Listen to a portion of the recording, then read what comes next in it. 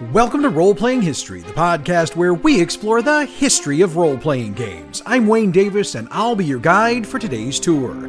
Episode 66, Rick Loomis, Michael A. Stackpole, Elizabeth T. Danforth, and Ken St. Andre. When we're working up an episode of this show, we try to do one topic per show. We have done multiple shows over the past year and change with 2 topics, but more than 2 don't happen very often. We did 3 topics last week, and we've done 3 a few other times, but off the top of my head, I can only think of one other episode where we've covered 4 topics at once, and ironically enough, it was also an episode on creators. I probably could have split this episode into 2 shows and gone a bit deeper on each of our subjects, but these 4 individuals have been tied together so many times over the years, I felt it was only appropriate to maybe do a bit less on each person and do an episode with the 4 of them together. So, without further ado, let's crank up the tour bus and get this show on the road with our first subject today, the founder of the Flying Buffalo Feast, Rick Loomis. Richard F. Rick Loomis was born on August 24th, 1946 in Scottsdale, Arizona. He grew up in Scottsdale and graduated from Coronado High School. Starting in 1969, he spent a 3-year stint in the U.S. Army and was stationed at Fort Shafter on the island of Oahu in Hawaii. While still in the Army, he was introduced to the Avalon Hill war game Gettysburg when he found it in a toy store, and he admitted in multiple reviews over the years that he was enthralled with the game. In late 1969, he took the next step in what would be a very long history in the gaming industry when he created a game of his own, which we've discussed briefly before, Nuclear Destruction. Loomis did something a little different with Nuclear Destruction than had been done in tabletop games in the past, as hidden movement was allowed as a part of those rules. In January of 1970, Loomis started reaching out by mail to readers of the magazine The General, who had been inquiring about play-by-mail game opponents. Those letters Loomis was sending were offers to moderate multiplayer games of nuclear destruction. Within a short period of time, he had over 200 players signed up playing multiple games, and he'd enticed his fellow soldier Steve McGregor to write a computer program to moderate the games. Now, we covered this portion of the history during the episode about Flying Buffalo, so you can check it out in the archives for the rest of the story about how Loomis and McGregor got themselves into the play-by-mail business. Loomis was discharged from the Army in 1972 and decided to head off to Arizona State University on a part-time basis, eventually earning his degree in accounting. Around this same time, Loomis and McGregor incorporated the fledgling company they'd started while in the Army as Flying Buffalo Incorporated. We mentioned in the show about Flying Buffalo that the 2 pooled their savings to purchase a Raytheon 704 computer to run their games, and I broke that down a bit from a financial standpoint during that episode.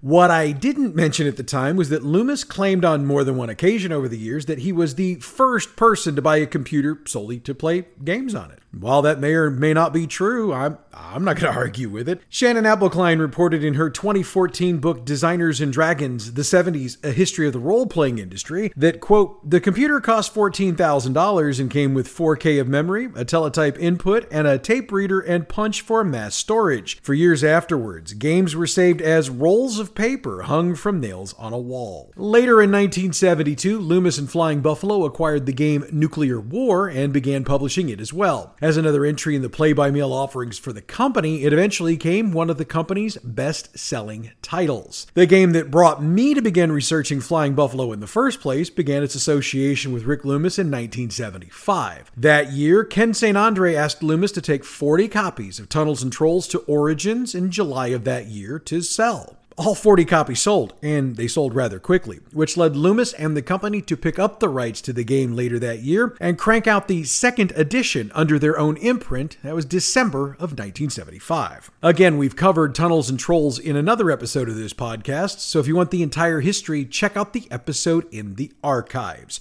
Next up for Loomis was a suggestion from a friend of his. This friend, who for some reason hasn't ever really been named, suggested that it would be interesting if someone would create a dungeon adventure that would allow a player to choose an answer in a book and turn to another page. In other words, a solo adventure. Loomis took the suggestion and wrote Buffalo Castle, which released in 1976. Buffalo Castle was actually created to be an introduction to Tunnels and Trolls, so the rules used within the book matched up for the most part with the rules of the game and was a basic dungeon adventure for a first or second level fighter. And again, we've covered solo adventures in a previous episode, which is available in the archives if you're interested. I think we're noticing a theme here. 1976 also brought a play-by-mail game that has won a number of Origins awards, among other accolades over the years, Star Web. Over the years, Star Web continued to be a game Loomis would return to, update, and release new versions of, and it was apparent from a number of different interviews he did over the years that as much as he loved so many of the games he'd been responsible for over the years, Star Web might very well have been the one he loved the most. On August 19th, 1978, Rick Loomis was elected as a temporary officer to be the president and treasurer of the Association of Game Manufacturers, which eventually changed its name to the Game Manufacturers Association, or GAMA for short. Loomis was one of those responsible for the founding of GAMA and was its president on a number of occasions. He eventually was one of the few remaining emeritus directors of GAMA, along other legends such as Will Niebling and the man we'll be discussing next, Michael A. Stackpole. Grimstooth's Traps was one of Loomis's next big ideas. Released in 1981, it was a collection of traps Loomis collected from various contributors. The book was well reviewed and sold well enough to warrant a sequel, Grimstooth Traps 2, in 1982. 1983 brought a little bit of controversy to Loomis and Flying Buffalo. Nuclear Escalation was a card game the company released that year and was one of the games specifically named as a part of a ban in the United Kingdom on all war-related toys. Two MPs of the UK's Labour Party called the game, quote, a nasty twist on the toy industry, end quote. Loomis had a laugh about this when he was interviewed by the Ottawa Citizen during the discussion about the ban. He stated, quote, the game is intended to be humorous. The subject is so serious that you have to laugh about it because otherwise you'd cry, end quote. In 1985, Flying Buffalo took a temporary hit when the lease on their headquarters ran out. Loomis wasted zero time, moving the company offices to a farmhouse he owned in Scottsdale, Arizona, and the company didn't miss a beat. That same year, Rick tied for first place for the title of Best PBM Moderator as determined by the first annual Paper Mayhem Awards, which were revealed in the November-December 1985 issue of the magazine. For the record, he tied with Mike Williams from Rebel Enterprises. We might cover Mike in another episode, so we're going to leave that right there for now. The editors of Space Gamer magazine gave Loomis their own tribute in 1985, stating that, quote, Rick Loomis is generally recognized as the founder of the PBM industry, end quote. If you're really looking for a cool factoid about Rick Loomis, here's one that might win you a gaming trivia night. Through the mid-1990s or so, Rick Loomis was only one of 6 people who'd attended every Origins game fair since its creation in 1975. And I believe, up until his death, he still hadn't missed one. I have to check on that at some point. And I gotta be honest, Origins loved him back. In 1988, Loomis was awarded the AAGAD Hall of Fame Award at the 1988 fair. The late 80s and 1990s brought a number of ups and downs for Flying Buffalo, but we're gonna fast forward to 2002. In 2002, Loomis created a game specifically for the Origins conventions, which he called the Origins Metagame. Tried to find some info on this, but it seems that those that were a part of it haven't really spoken a lot about it. Kind of like Fight Club, we don't talk about it. However, if and when I finally find something, we'll drop it either as a website or a YouTube exclusive, so be on the lookout. Rick later decided that the game needed a little something else, so he designed and printed poker decks for the game and for the con. Around this same time, Loomis was made aware that Outlaw Press, who'd been publishing Tunnels and Trolls supplements under license, were using artwork they weren't licensed to use and didn't have permission to use. His response was to yank Outlaw Press's license. Enough said. In 2013, it was time for a new edition of Tunnels and Trolls. As we mentioned in the TNT episode, the version, which was presented as a deluxe version, was handled by Kickstarter and earned over $125,000. Therefore, it earned its 2015 release. This release has been credited by many, Loomis being one of them, for stoking the fire of new interest in the game, as well as interest in the production of new adventures for it, as well as reprints of the old adventures. Rick Loomis took the lead in overseeing the logistics behind the new products, as well as his role as the publisher for Flying Buffalo. Around this time, there was also interest in an updated version of Buffalo Castle, so Loomis wrote a brand new section for that game and added it to the deluxe version of TNT. Needless to say, the increase in interest in Flying Buffalo product continued as the 2010s rolled on. Next up on the update list was Nuclear War, which got a Kickstarter for the 50th anniversary edition in 2015. And again, the Kickstarter was a great success, bringing in over $156,000, earning itself a 2016 release. Rick Loomis designed a new population deck and additional cards for this release, by the way, and they were all added to the main deck. In January of 2019, Rick was hit with a major issue in his life as he was diagnosed with lymphatic cancer. At the time, he released an email, which was reposted by fans and friends who'd seen it, where he stated he was very optimistic about his chances at recovery because his cancer was, quote, very treatable, end quote.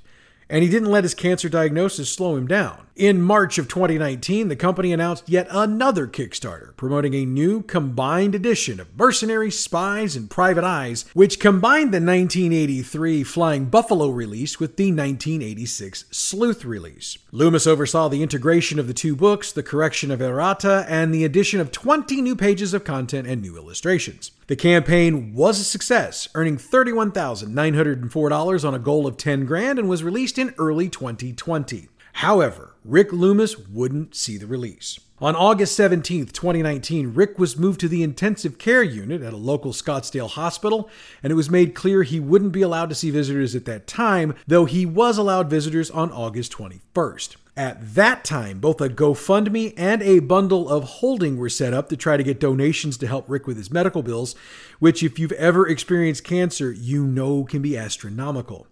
And while Rick fought to the very end, that end came the day before his 73rd birthday. On August 23rd, 2019, Rick Loomis passed away due to medical complications related to his lymphatic cancer. Normally, I have some funny quip or cutesy aside when I bring a subject to a close, but in this case, all I can say is this.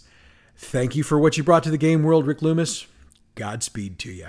Let's go ahead and dig into our second topic today, Michael A. Stackpole. Michael Austin Stackpole was born in Wausau, Wisconsin on November 27, 1957.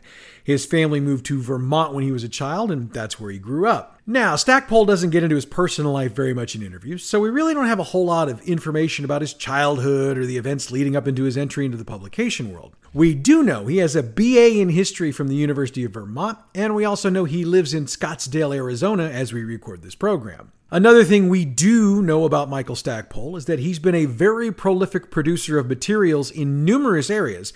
And rather than do the timeline like we did for Rick Loomis, we're going to organize Michael's history by the various mediums he's been involved with over the years.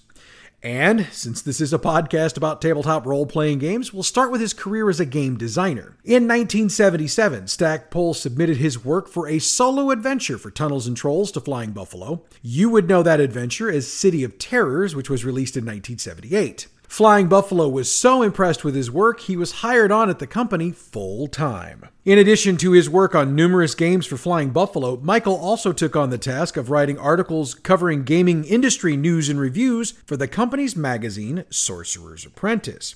One of the titles he was involved in was Mercenaries, Spies, and Private Eyes, which was released in 1983. And as we mentioned a few moments ago, that game was popular enough to warrant a Kickstarter for a new edition in 2019. Getting into some of his column work for Flying Buffalo, Stackpole worked his way towards the front of the line in defending the role-playing community against the occult and Satan-worshipping arguments made during the 1980s. He released his first article defending the game in Sorcerer's Apprentice number 14 in the spring of 1982.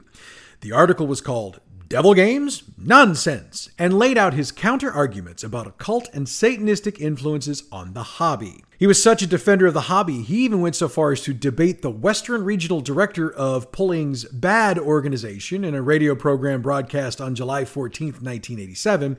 I'll mention who Pulling is in just a minute. During the debate, he pointed at statistics that BAD had been using about the suicides among gamers and noted that when you look at the rate of general teen suicides, you'd notice that the percentage of role players committing suicide was actually lower than those who weren't. Stackpole would later build on what he'd discussed during the debate in an article in the 1989 book Satanism in America called The Truth About Role-Playing Games. He also dropped the Pulling Report in 1990, which took apart the arguments of Patricia Pulling, who was the face of the anti-gaming establishment that had been pushing the occult and satanic arguments going on at the time. See, I told you I'd tell you who she was. And if you get the chance to read some of these pieces of his, I strongly suggest you do. These aren't pieces based solely on emotion and opinion. Stackpole took the time to do his research and provides facts and figures to combat the information provided by Pulling and Bad at the time. Overall, it's a very interesting read. When the Star Wars customizable card game came along a number of years later, Stackpole lent his image to the producers for the image of Corran Horn that they used in the game. Decipher was responsible for that game, and he worked with them again on the Wars TCG, for which he wrote the background story as well as some ebooks and other tie-ins. Stackpole also spent time writing for video games. This began in 1980 when Rick Loomis, Stackpole, and the president of Coleco met at a gaming and pinball convention. He worked for Coleco from 1980 to 1981 before moving on, and we'll get to that in a minute. I did want to note here that Stackpole left Flying Buffalo in 1985 after the company moved to Scottsdale. So his next move was to Interplay Productions, where he worked on a number of different titles, including Bard's Tale 3, Neuromancer, and he worked on a couple of Star Trek licensed games. He also worked with Ken St. Andre and Elizabeth T. Danforth to create Wasteland for Interplay, which was based on his previous creation, Mercenaries, Spies, and Private Eyes. I mentioned Gamma during the Rick Loomis section of this show, and I noted that he'd been one of the few remaining emeritus directors.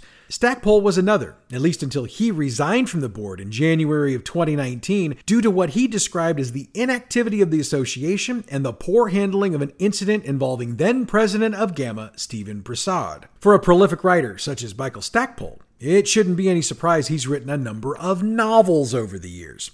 His first was actually written in 1986. The book, Talion Revenant, took his editors by surprise since it clocked in at 175,000 words. The editors told him that there was no way a book of that size from an unknown writer was going to sell, and they further insulted him by saying the book really wasn't all that engaging. He later began working with editor Anne Leslie Grohl, who reworked the copy, and it was finally released by Bantam Books in 1997. Michael detailed the issues and made sure perceived issues he had concerning the project were cleared up in an afterword he wrote for that release. He spent a lot of time writing books in the BattleTech universe. His first published novels were the Warrior trilogy of titles that came out for FASA between 1988 and 1989. He's also responsible for the last novels that FASA directly published, the Blood of Kerensky trilogy between 1989 and 1991. By the way, for you BattleTech animated series fans, that 1994 show was set during the events of that final trilogy. So if you really liked it, thank Michael Stackpole. He also wrote novels based on the Dark Conspiracy role-playing game from GDW. A trilogy of books was released in 1992, A Gathering Evil, Evil Ascending, and Evil Triumphant. Dun dun dun. I'm sorry, I shouldn't have done that. Fans of some of the Expanded Universe series of Star Wars books will probably have read some of his works as well. Bantam Books specifically chose him to write books in the line, and he wrote 5 books in the X-Wing series, Rogue Squadron, Wedge's Gamble, and the Krytos Trap in 1996, the Bacta War in 1997, and Izzard's Revenge in 1999. He also wrote I, Jedi in 1998, and then closed out his Bantam run with 2 books in the New Jedi Order series, Dark Tide 1 and Dark Tide 2 in 2000. Stackpole spent time working on Star Wars comics as well. At first, his books covered the period of time just before his X-Wing series of novels. However, he later worked on the graphic novel Union, which covered the marriage of Luke Skywalker and Mara Jade, then worked with Timothy Zahn on some of the aspects of Mara Jade's early life and career. Zahn respected Stackpole's work so much, he specifically thanked Michael in the foreword to his novel Outbound Flight.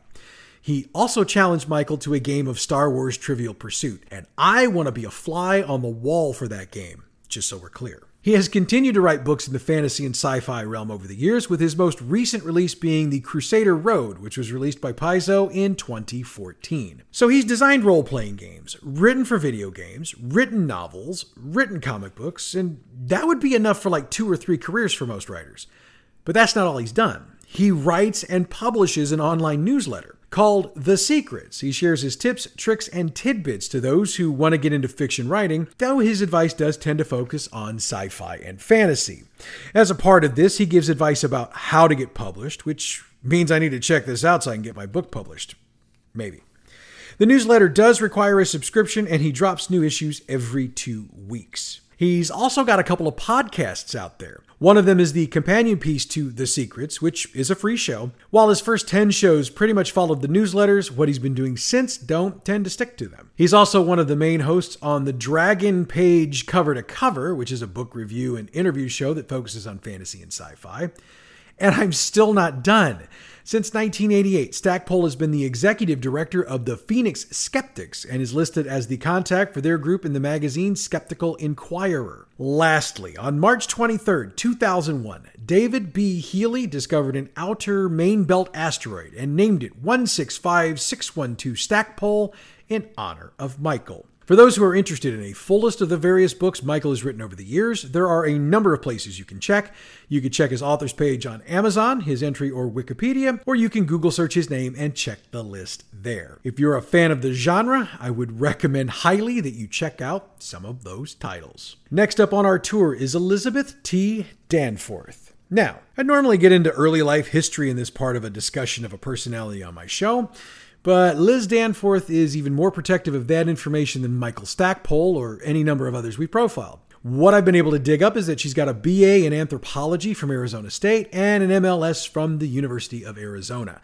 And yes, she's done some work in academia. We'll get to that in a bit. But since this is a show about gaming, let's start there. Danforth was hired in 1978 by Flying Buffalo to be a staff artist and production person. Her primary assignment was the company magazine, Sorcerer's Apprentice, which produced 17 issues between 1978 and 1983. On top of that, she also got the task of being the editor and developer for the 5th edition of Tunnels and Trolls, which is a job she took again when the most recent edition was released in 2013.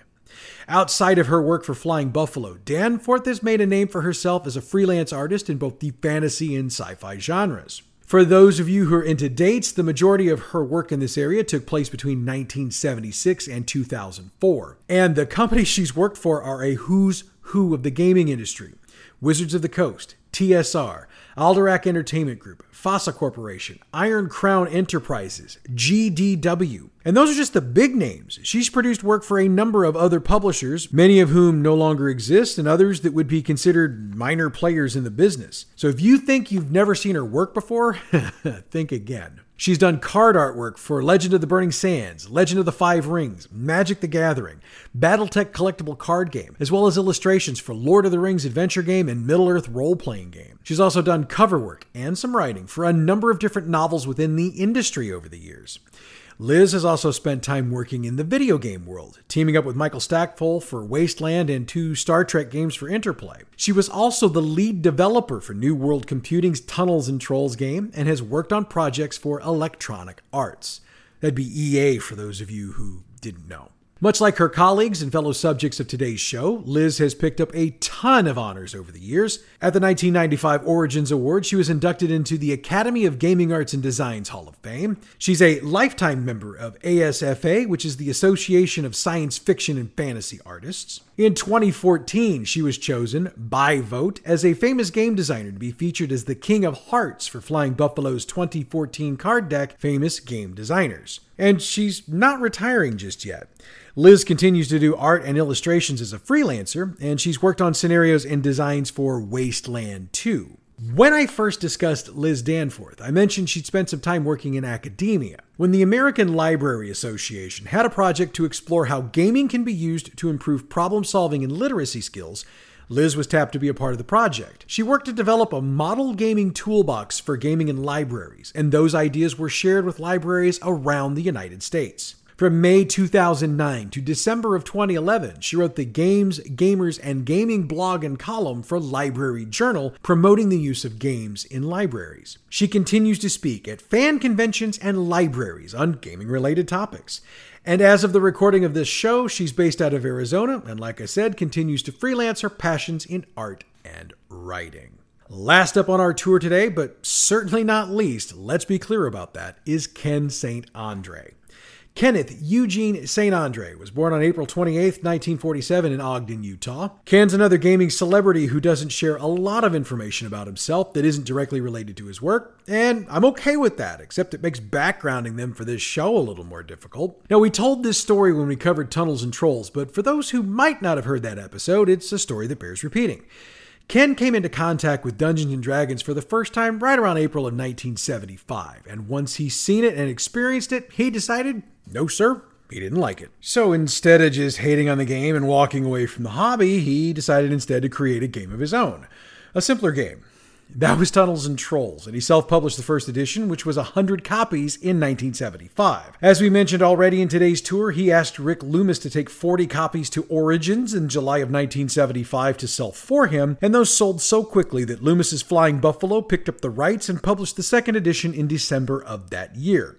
And not only was St. Andre the creator of Tunnels and Trolls, he also wrote a large number of the solo adventures for the game, which allowed for players without a group to get into the experience of TNT. Ken's written so many group and solo adventures for TNT over the years, I'd spend a half an hour just getting into all of those. To me, that's taking ownership of your product. However, he's not just Tunnels and Trolls. In 1976, Ken's game Starfaring was published by Flying Buffalo. It is considered by a number of writers and historians to be the first ever science fiction role-playing game. Game 3 from the mind of Ken St. Andre was the 1976 game Monsters, Monsters, which was released by Metagaming Concepts. Now, we talked about that game for a bit in our Flying Buffalo episode. It's the game where you take the role of a monster trying to escape a dungeon. Flying Buffalo bought the rights to release the second edition of Monsters, Monsters and dropped it in 1979.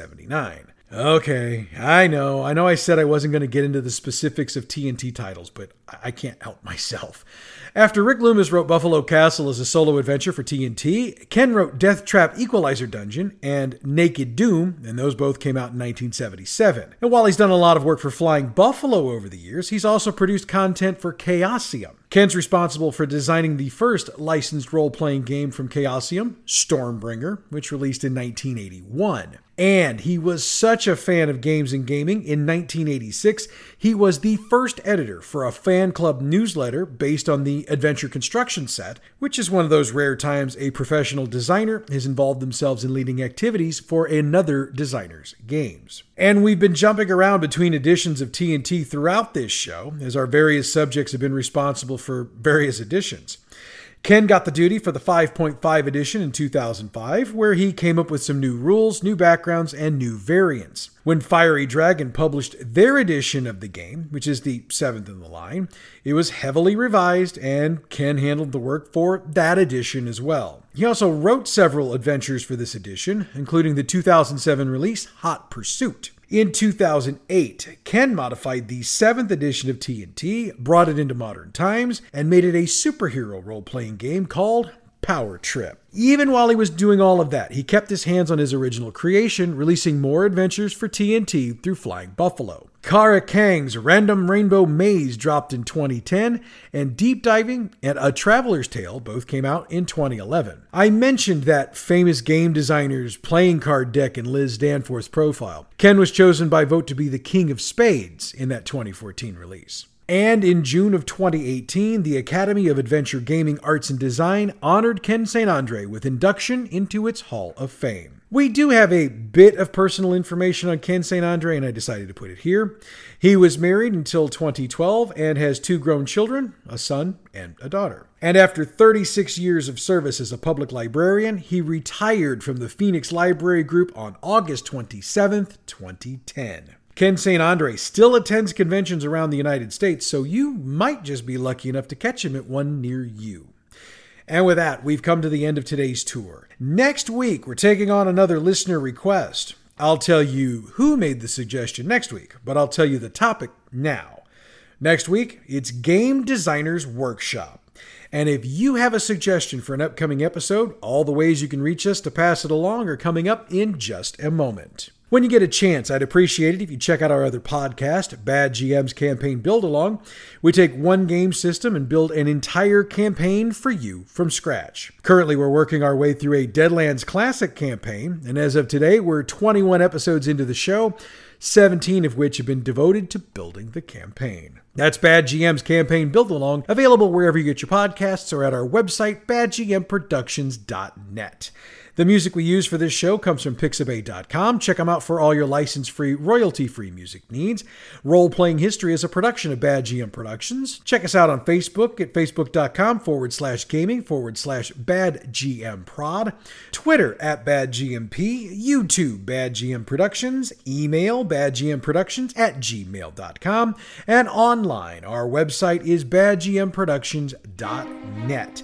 Next week, we check out Game Designers Workshop, and I'm going to lay even money we're going to cover a couple of games they've released over the years, because I bet you've heard of them. But that's next week. Until then, I'm Wayne Davis, and your Role-Playing History.